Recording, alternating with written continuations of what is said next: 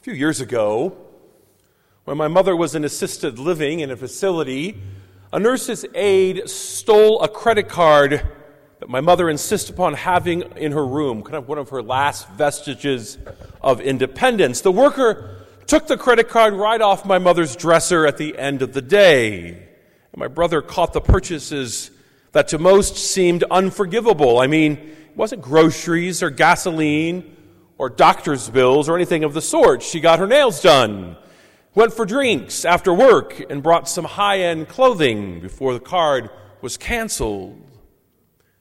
Of course, the woman was fired immediately, and interestingly, my brother was sick about the whole thing. He felt that having the credit card in the room was a terrible temptation, making it part our fault and responsibility for giving her a near occasion of sin. And along the way, there was a conversation with the facility's administration about our family's thoughts about the persecution of the thief. My brother sent a message to our family group text gauging the temperature. And interestingly, there was no interest whatsoever amongst my siblings to prosecute. And the reasons were interesting. It seemed an unnecessary diversion from our focus that was my mother.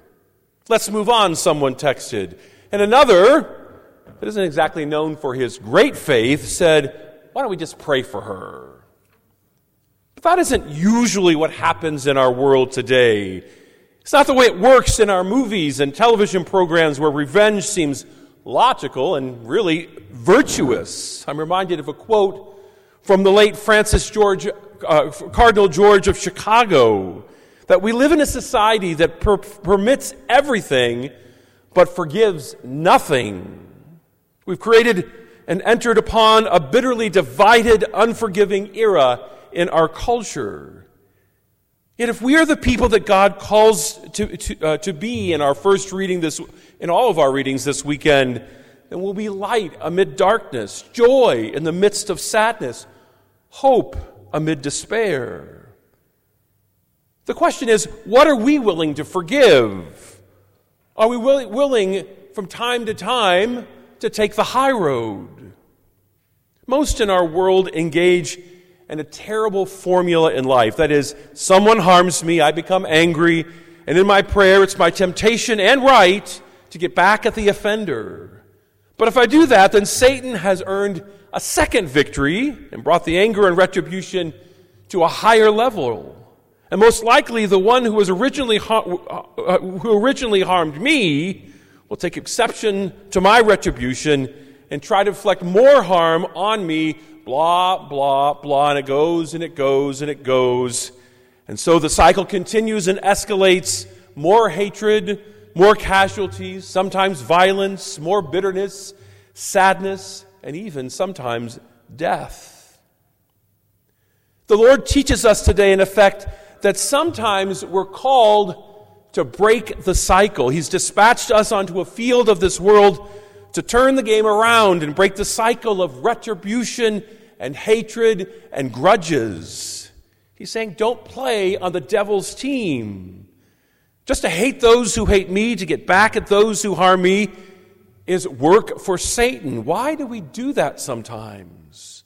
To advance the ball for Jesus means that we take the high road and not returning retribution and anger and grudges. By loving our enemy, we break the cycle of hate. By refusing retribution, we rob Satan of that double victory, if you will. But how far do we take this? I remember years ago reading a story about some Amish Christians who assisted and financially supported the wife of a jailed mass shooter that had killed several small Amish children during a rampage. When asked about their decision, they said they were Christians who authentically prayed the Lord's Prayer, that is, to forgive those who trespass against us. What an amazingly heroic example. That said, there are surely many questions that arise out of these sayings of Jesus. Most of them, however, come from seeing Jesus' words as a legalistic prescription rather than a descriptive example of how we should be as human beings. Nevertheless, there are important questions that our gospel elicits. For example, what does it mean to offer no resistance to an injury? Does it mean that there's no place, for example, for a criminal justice system? Should police forces be banned, as some say today? Is there no place for national defense or armed forces? Should bad behavior never be corrected? See how that works in a kindergarten classroom. Am I required to relinquish anything anyone asks me for? Must I always give money to beggars?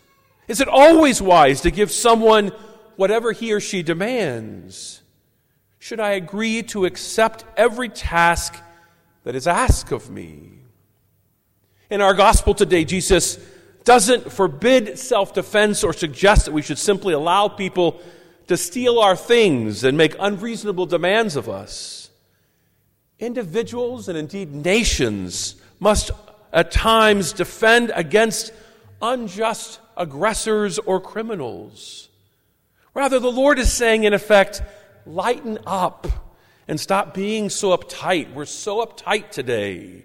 If someone requests some of your time or takes something of yours without permission, don't be like those who always protest, leave me alone, get your hands off my things.